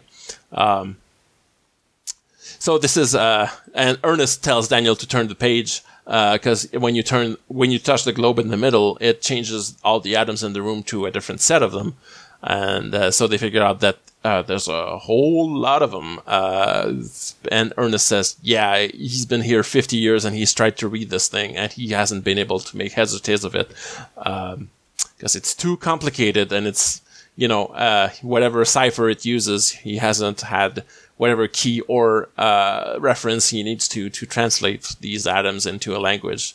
And, you would think with some basic cryptographic expertise and a lot of time, you might be able to have some kind of, to start to have a kind of, that's what Arrival is about in a small way towards the beginning, where you need to figure out like a universal way of communicating, and you start with concepts that are very common, and like you go frequency analysis. So you would say like if these atoms show up more often, they must mean something that has to come back in some kind of logical fashion, and you look for math sequences and all of that. So with that kind of process, using a lot of time and a lot of very smart experts, you might be able to start translating these things, but Ernest in like 50 years alone hasn't been able to even get started on that. And yeah, if he eventually deciphered it, he would have found the message, Shaka when the walls fell. Yeah. Dharma Congelata Tanagra. At Enkidu.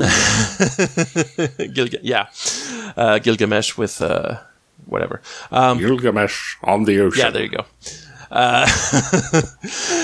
So Daniel is very fascinated with this, and he wants.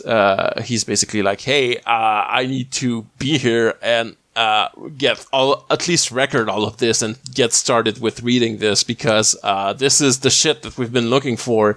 If these 4 alien races met up here and these are not the Goa'uld and they've recorded all of their knowledge into this thing, if we can translate that, that's the key. That could be the technology that lets us like build spaceships and lasers and stuff and solve all of our problems. Build the Thor's hammer to free Sharae from the Goa'uld.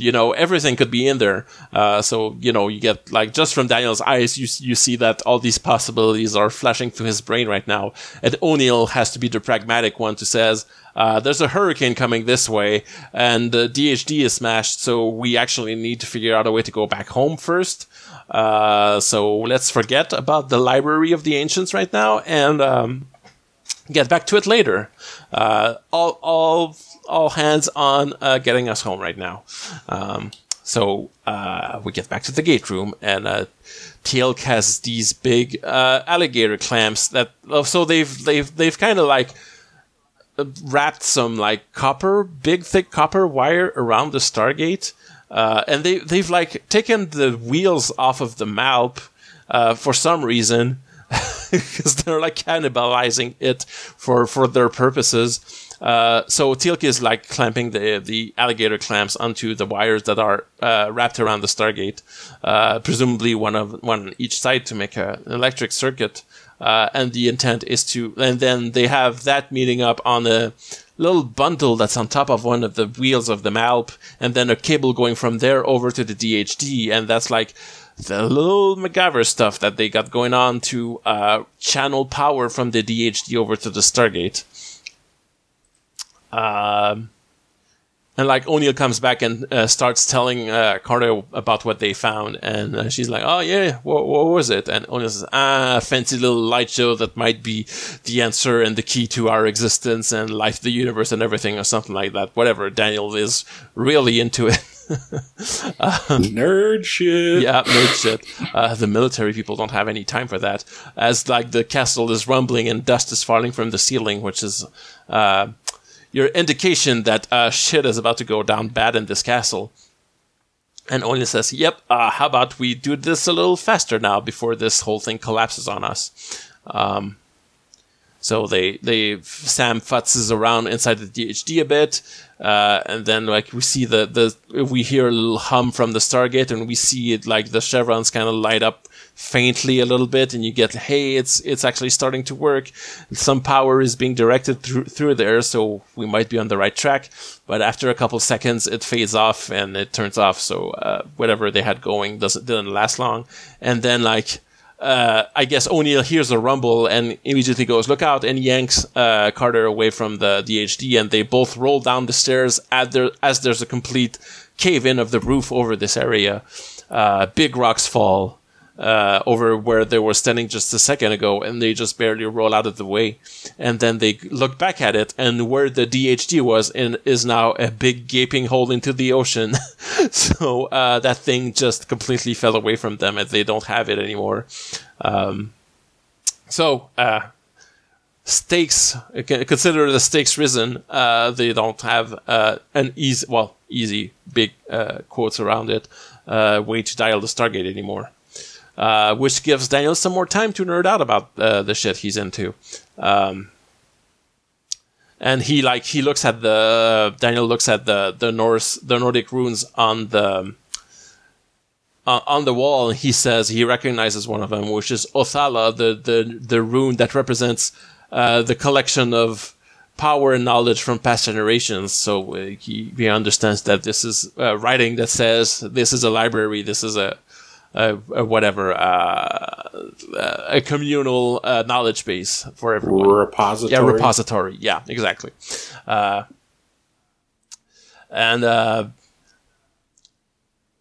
And Ernest says, it's a little... Yeah, Ernest does mention, like, I recognize these runes. This is Norse writing, and it's weird that they would be here on this planet. And this is when Daniel kind of chuckles a little bit and points at it and says...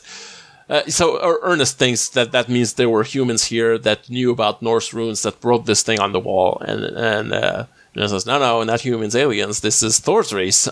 This is the Asgard that were here and wrote this. Which is what Ernest says. Thor was an alien? Daniel...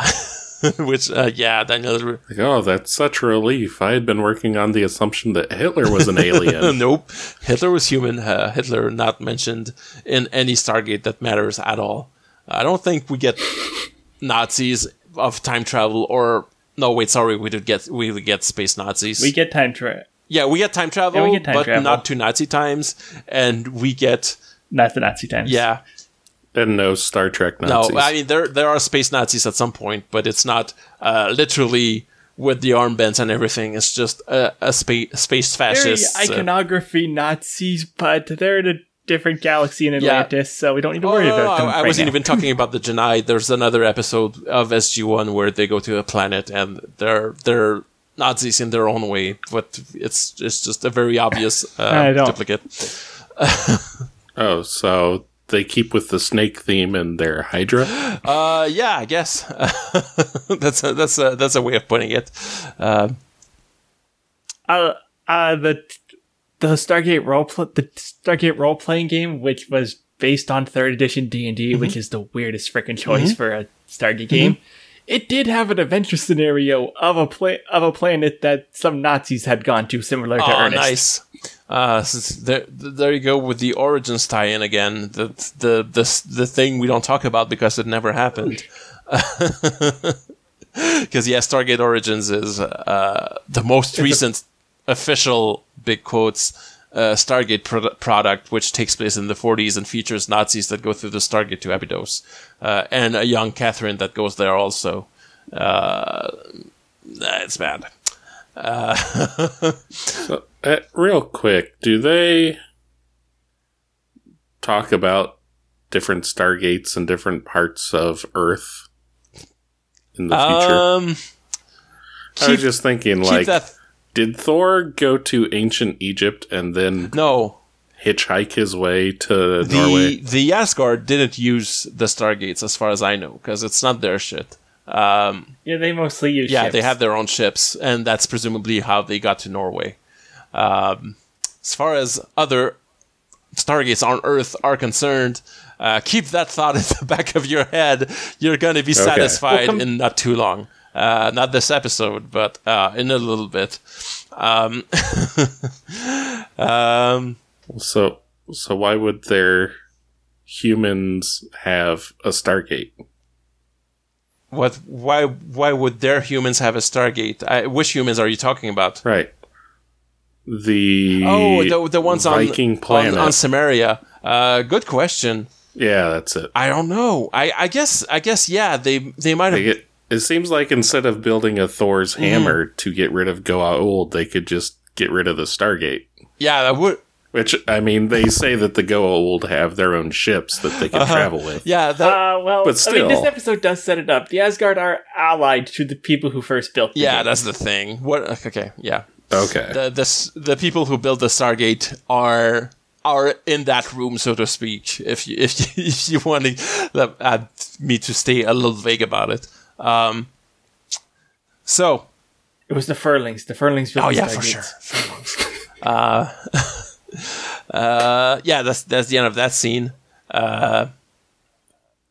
So we were back in the gate room with a little brainstorm where Onya says, "Okay, back to basics. What do we have? What do we need?" And Teal'c very pragmatically says, "We have the Stargate. We need the dial home device." O'Neill's just like, yeah, thanks for your contribution to this little brainstorm there. So yeah, speaking of brainstorms, Carter says the Stargate has basically has capacitors that that amass energy through that powers it. So they just need some kind of electric charge to fill up the Stargate's internal battery, basically, and then they would be able to dial it. And so O'Neill says, "So all we need is electricity, huh?" And Carter says, "Yeah, well, we don't have. There's no outlets on this planet, huh? So that doesn't really help us much, because we're one scene away from O'Neill actually having the idea that gets him out of there." So back in the repository. Inconsiderate aliens not even leaving an outlet for you to charge your phone. Yeah, come on. I guess like they had direct current maybe, so if you plugged your phone into their wall, it would fry it anyway. It's not very useful. But yeah, so Daniel is getting a little frustrated because he's trying to take video of the floating atoms, and he's realizing that these are just atoms floating in free space above his head. So he doesn't have like a frame of reference to know which way to read these things. Basically, he doesn't have a page and like a corner of the page to start on and go down, which is his problem right now. But Ernest tells him to look down. And Daniel looks at the floor, and there seems to be a nice little dial, like with lines that go all around this room, which gives Daniel the idea to measure the distance from the center of the room, the height above the floor, and like the degrees around from a point of reference at the entrance of the room around the circle, and that's 3 coordinates, and 3 coordinates plus a symbol in the air is some kind of order that you can read this in. So this is, he's figured out, I guess, first step, how do you read this thing? He's like started to figure it out. And then the rest of the characters enter the room kind of menacingly while Daniel is wondering about all this. And he goes, "Hey, what's up?" O'Neill says, "Hey, step away from the pedestal." And so they say, if we don't have a DHD anymore, we need a power source for the Stargate, and this machine is the only electric thing we see in this whole place, so we kind of need to take it apart and take its power source. And Daniel is very against this idea. The way he says, no. He's like, yeah, this is meaning of life. This is more important than getting back home alive or anything. This is the most important discovery in the history of mankind. You can't just take it apart and break it just because we need to survive. And Daniel tries to grasp at straws and says, hey, there's a power source in Teal'c's staff you could use. And Carter says, yeah, no, that's not enough juice for a Stargate.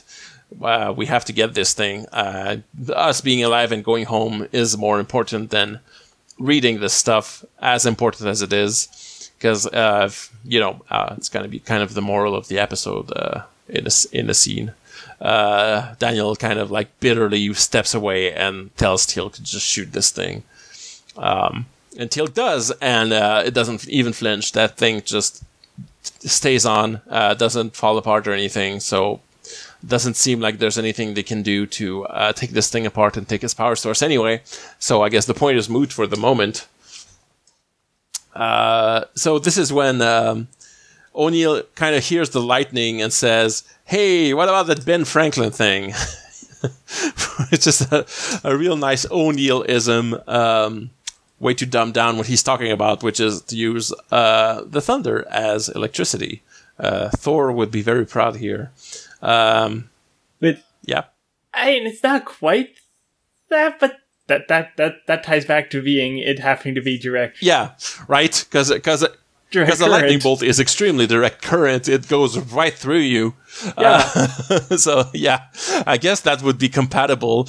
Whoever is the science consultant of Stargate, give yourself a round of applause for having that direct current line early in the episode and then ending the episode with thunder, because that's consistent. Your science holds up, sir or madam. Thank you. So, they say, well, okay, this might just work if we do our thing with the wires wrapped around the Stargate, have the wires go all the way up to the roof of the castle and have lightning hit it. If we're lucky, that could send a charge straight through into the Stargate, and then we could dial it. So that's what they do. So we get Catherine, who was coming back from being with Daniel, and tells Ernest that she can't tear him away from this thing. He's obsessed with it. He doesn't want to stop looking at it now. And she tells that to Ernest, and he says, "Oh yeah, the torment of Tantalus." And then he explains the title of the episode, which is that Tantalus was a mythological figure in Greek mythology, who was condemned to stand in water, and the water would just recede and go get away from him whenever he reached down to drink from it. So he was condemned to endless thirst with water just at his fingertips, which is some real dickhead Zeus shit to pull on someone, but that's Zeus for you. So yeah, he uses that as a metaphor for Daniel being forever tempted to reach into this endless font of knowledge, but just not having the time or the capacity to read it properly and absorb it and learn from it, because he's too limited by himself. And Ernest knows that that's the case because he's been there for 50 years and he hasn't been able to do anything with it. And Daniel's been there for like an hour and he thinks he can figure it out all by himself, so maybe he needs to learn a little bit of humility, which is right in line with the way we've criticized Daniel's attitude in past episodes, as a guy who kind of butts in and says we should do things this way because of anthropology or whatever, and it's that he doesn't stop and think about the human cost of what he's saying quite enough. So this is like a nice little character building moment for him. I can't guarantee that future episodes won't have him still pull shit like, hey, we should let them treat you like an object, Sam, because this planet, they don't respect women. But, this is at least theoretically a moment where he learns that this was wrong, as a general rule. And Ernest picks up his big diving suit helmet and heads it to Catherine and says, hey, this could be put on the roof to attract lightning. And this thing clearly weighs a ton. And this poor old woman is carrying it and immediately goes over to Teal'c and says, hey, pick this up. Yank this up to the roof, please. It's going to attract lightning. So Ernest goes back down and talks to Daniel and tries to convince him to stop looking at the light show and come with them, because the Stargate might not be on for very long when they turn it on, so he can't just expect to go there at the last minute. He has to be there when they turn it on, and he doesn't want to leave this place. And Ernest tries to get it across to him that this isn't worth it. That nothing is worth throwing your life away to study it or anything, and Daniel tries to give him the big-headed academic speech by saying, "Oh, if everyone thought this way, civilization would never have gotten anywhere. We needed Marie Curie's to figure out radiation by catching radiation poisoning or whatever." Like, he's not directly alluding to this, but it's the kind of stuff he's talking about. And like Ernest finally says, hey, I've been here 50 years with this thing. I haven't figured it out. I've wasted my life here. So please don't do the same mistake I made, because if you don't leave with us right now, you're going to be stuck here too. And we don't want that. And Daniel stares Ernest in the eyes and finally seems to snap out of it and understand that, maybe going back home is more important, because if there's no one to tell about your discoveries, it's not going to be of use to anyone. So now we just have the people in the gate room kind of sitting around waiting for lightning to strike, and then lightning does strike. We see the electricity go right into the Stargate, and the chevrons light up, and Carter says Teal'c to start dialing it.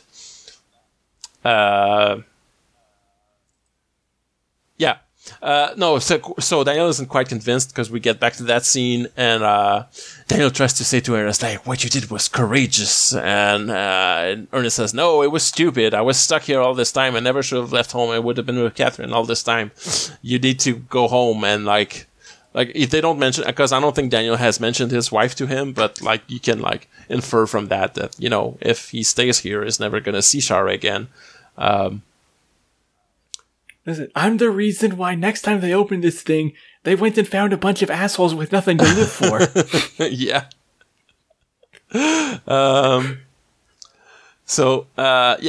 O'Neill goes over to get Daniel and tries to get to yells at him, basically, come with us. This isn't worth it. You just come with us. He ends up physically yanking him away from this thing.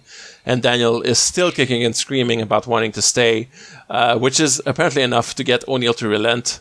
And lets him go. And Daniel just walks back to the pedestal and takes one last look at the flying atoms.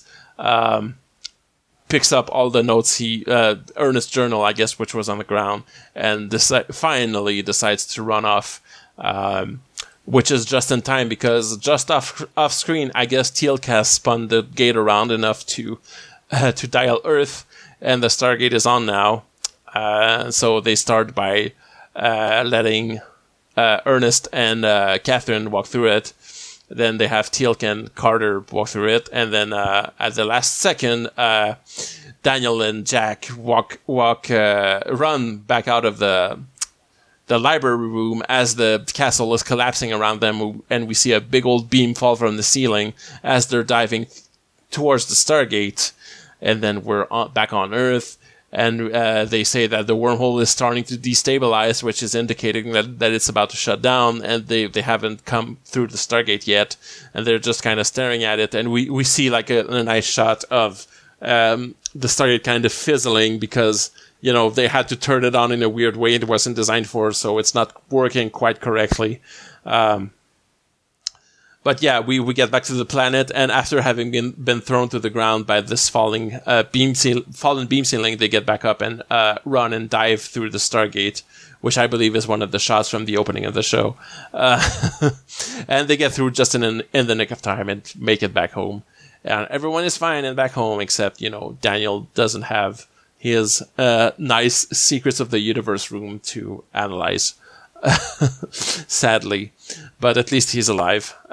So we cut to the next day or something, and they try to dial the Stargate back to that planet, and it's not working. It doesn't establish a connection. So we're to assume that the Stargate was destroyed by the hurricane, and none of that place exists anymore now, unfortunately. But that tells us that if Daniel has stayed there, he would be dead now. So it's good that he came back with his life. He never would have even figured out this thing if he was dead, right? Which is like the moral to this whole little fable is that keeping yourself alive more important than that.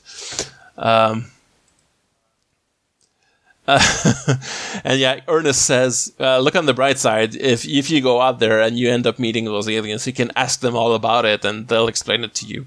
And Catherine says, and you better let us know about it this time. And Daniel promises that they will, and Ernest gives him a hug. And I don't know if they actually will let them know about it when this happens, because we know one of them is just kind of passive aggressive. Right. But Catherine is gonna appear twice more over the course of the show, but it's gonna be different versions of Catherine, so it's not gonna be a continuation from this Catherine that has been reunited with Ernest. So it's not. We're never gonna catch back up with her, except in some offhanded lines of dialogue that imply that she's just retired and living with the rest of her days with Ernest. And I think at some point they're going to mention that she died off screen, way later in the series. I could be wrong about that, but I think that's the case. And that's it for the episode. Although imagine being the fact that Ernest just came effectively was gone since the 40s. He's coming back, and it's oh shit, you can't go out there. You need so many vaccines, and you're old enough they might just kill you. That's that's the whole thing, right? You need bumps and stuff, and we need to catch him. All the jokes they do with Teal'c learning about human civilization, they basically have to do that with Ernest too. It's it's a little bit like the Captain America jokes where he's been frozen since the 40s. But we don't get any of that because, well, we're never going to see them again. But it's nice to know that they got their little happy ending there. That's the end of the episode. We have some questions that we're going to go through pretty quick because it's getting late. We're recording this a little late on a different day than we're used to. But here we are. First question by Aurora Borealis. What horrible ironic punishment would you receive in Tartarus? Oh, God. My torment of Tantalus would be to be running a podcast and to always have people... Okay, this is... No, the way I was about to say it sounds like I'm shitting on my wonderful podcast mates and the people recording this with me. It's just, sometimes getting people. There was a struggle to get this episode done. Yeah. Yes. So the struggle is to get people together sometimes to record a podcast, and my ironic punishment would be to always have people ready to go the next day, and then scheduling conflict comes up and they can't make it. That we have to reschedule the next day, forever, for eternity. That would be mine. How about you? Do you have any other bright ideas for terrible things? My torment would be that I would always be sleepy, but anytime I fall asleep, I would stop breathing, so I wouldn't get any rest. Oh.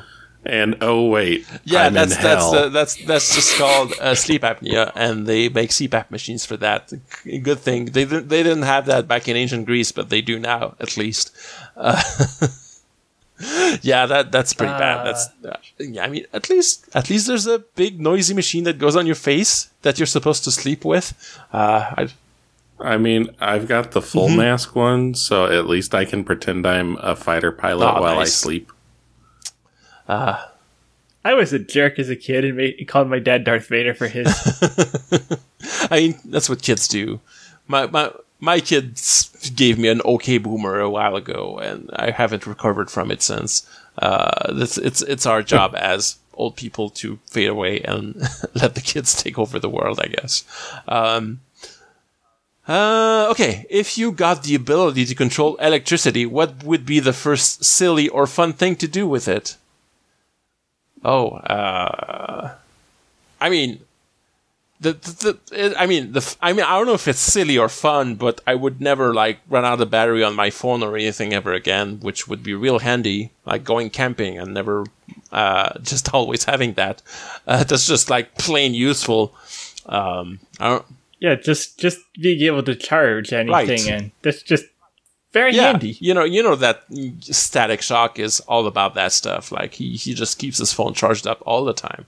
Speaking of him, that metallic surfboard that he uses to make that he makes fly with electricity is pretty cool. Might try that out if I had his powers.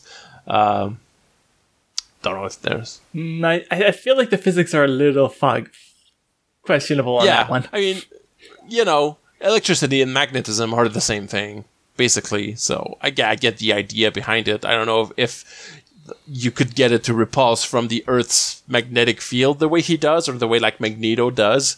But anyway, I guess Magneto just has metal kinesis. It's not even necessarily magnetic, because he can just make. No, it's full on magnetism, and he's done some real bullshit with it. Yeah, because they just treat it as he has telekinetic powers over metal. He can do whatever the hell he wants, as long as a writer can find a way to fit the word magnetism. Right, in exactly.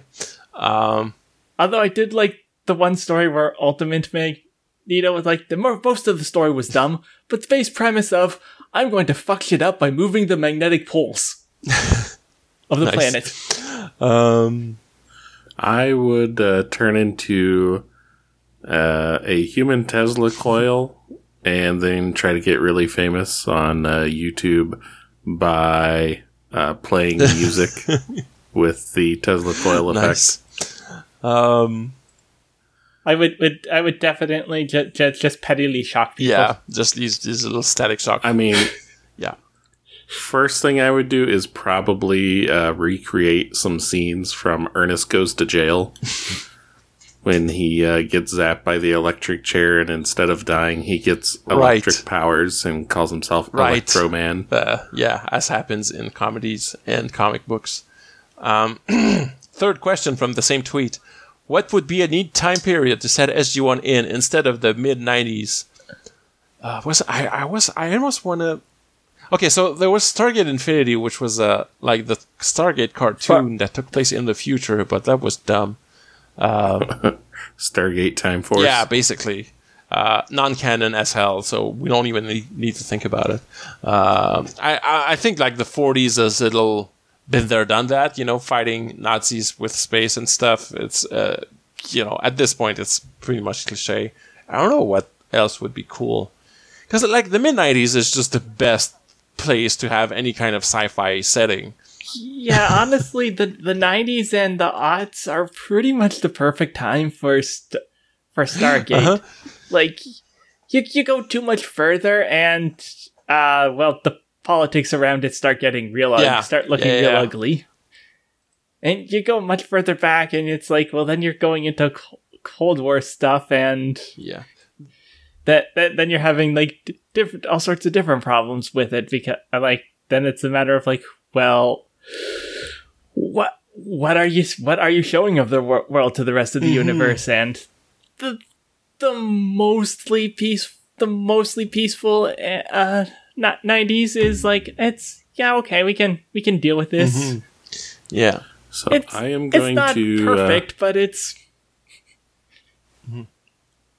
I'm going to give a Rocky DeSantis answer. Stargate SG-1 set during Viking times. And it's a group of Vikings who had their friends kidnapped by the Goa'uld. So they're going through different Stargates trying to get their buddies back. That's cool. And kicking ass along the way. And the finale is when they meet Thor. Yeah. That'd be pretty sweet. Yeah, it would be pretty cool.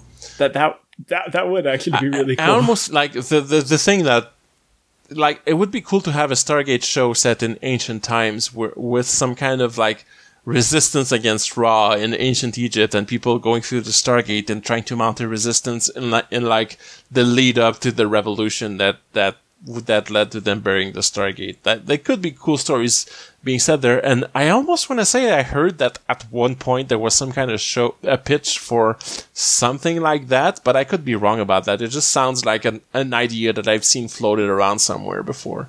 That could have been cool. The other one that I always hear about is a show set after all this, where they make the Stargate stuff go public on Earth, and everyone knows about it, and whatever that means for Earth society at that point. So that could also be cool. I mean, I could see a pitch for that, where you actually start where the public knows about the Stargates, and you start having corporations try and replicate the tech, and so you have like multiple groups on Earth all using Stargates, all using Stargates at the same time, connecting to the network separately, and hijinks that ensue. Yeah, basically there. Have the Earth plots from Stargate SG-1, but like more in the open than it was before.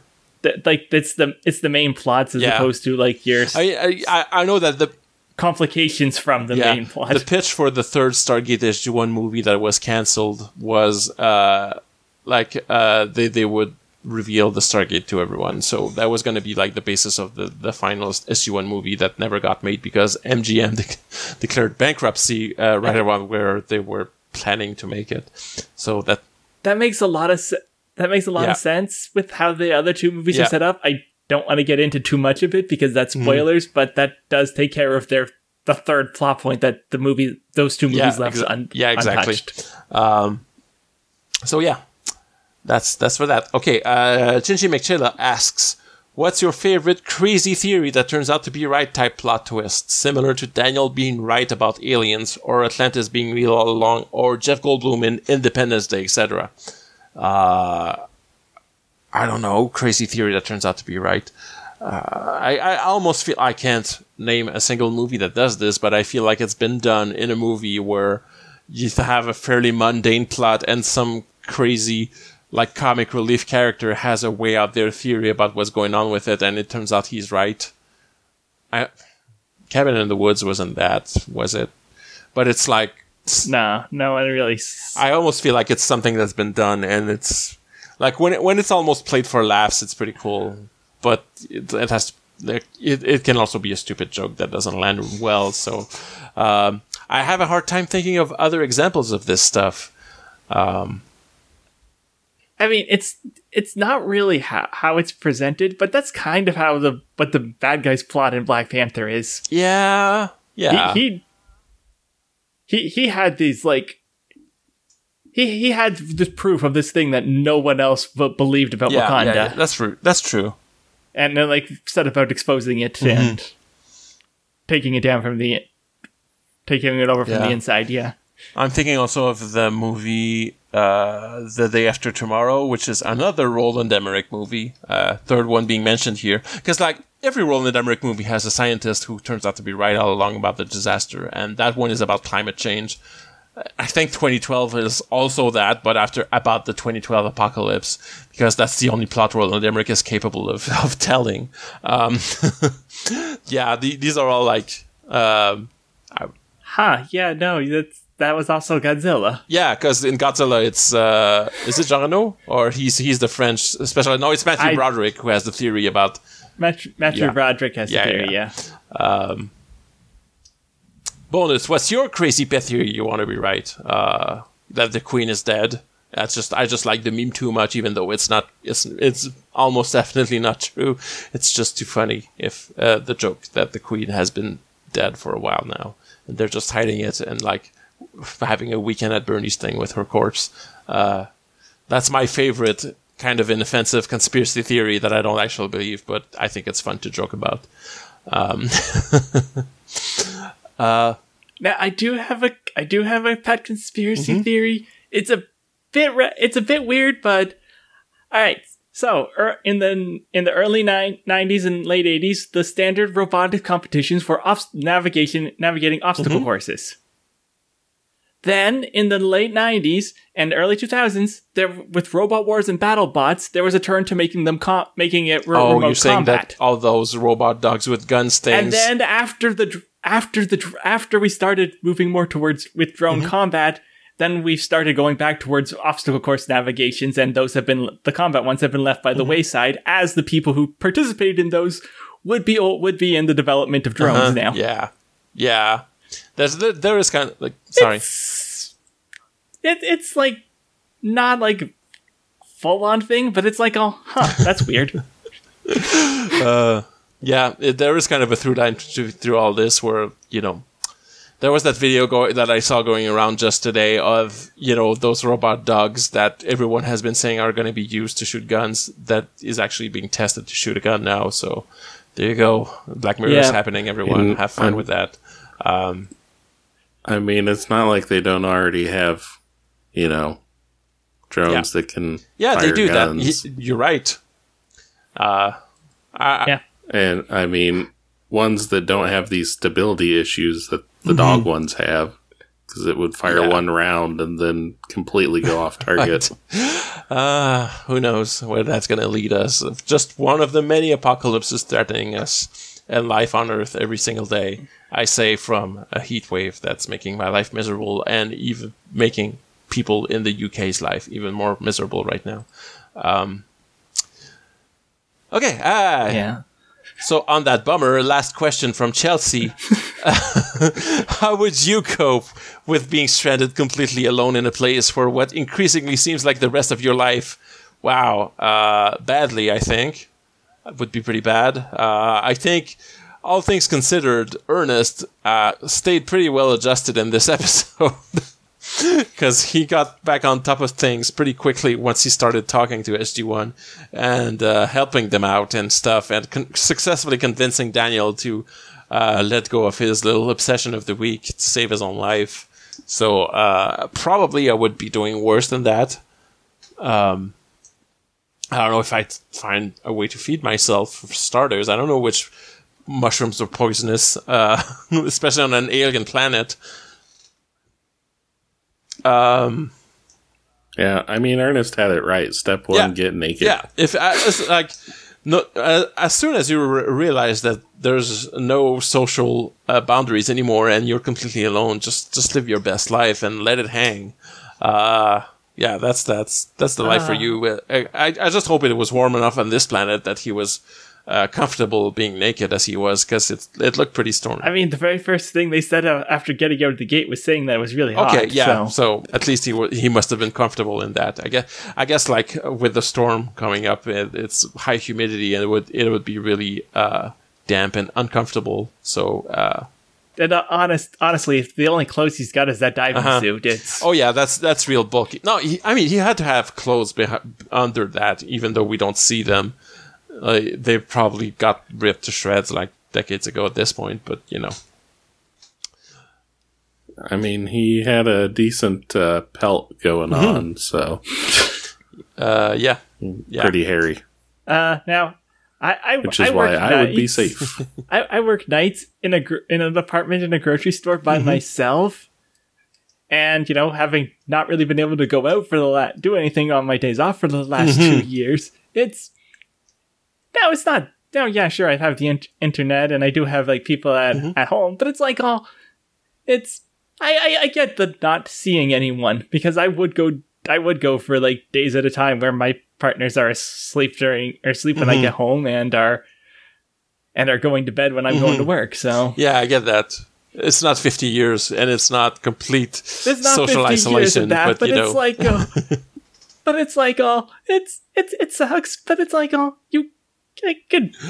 The other thing, I'd probably go similar levels to crazy than he did. Yeah, for sure. The other thing I'm wondering about is Ernest was there long enough to shed the need he feels to wear clothes at any time, but he kept shaving apparently for these 50 years. Which is, unless he went so bald that he also lost his entire beard. I don't know if that's possible, but I don't think that's how that works. Yeah. But yeah, I guess that those 40s grooming habits go deep and are hard to let go of. Being seen with a beard back in those days was not common, I guess. He kept that going with him, even though he was naked. Anyway, so that's it for questions. Thank you. Sorry. Now I'm wondering, like, what would he use to shave with there? Everything is like a rock. Well, sharp rock, I guess. It's probably not great. Sharp rock and water, because he doesn't have any foam or soap or anything, presumably. Yeah. I guess over 50 years, he must have gotten really good at it to not have his face covered in cuts from shaving. Yeah. So thank you for this large number of questions that we got this week. You can send questions to the Twitter, which is @JaffaTakes, under the tweet where I ask for questions at every episode. You can also send emails to jaffatakes.podcast@gmail.com if you feel like it. You can see my personal Twitter @TheRealSimben. A little housekeeping note, we're going to have a short hiatus as I go off camping for a week.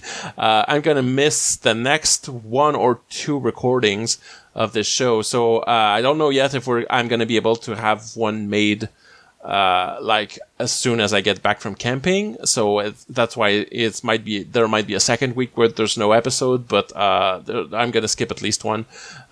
So join us in 2 or 3 weeks for the next episode, which is going to be Bloodlines. Also, we step into the second half of season 1. We're at exactly the halfway point of that season now. So we're going to sign off now because it's getting late. Eric, is there anything you want to plug? Check out the Anime Sickos podcast. Thank you. That's it. M, anything you want to plug? You can find me at Emma Feely on Twitter. Okay. All right. Well, yeah. Sorry. Was there anything else? Did I interrupt you? Okay. No. Cool. No, go on. All right. Go to bed, everyone. Uncrete.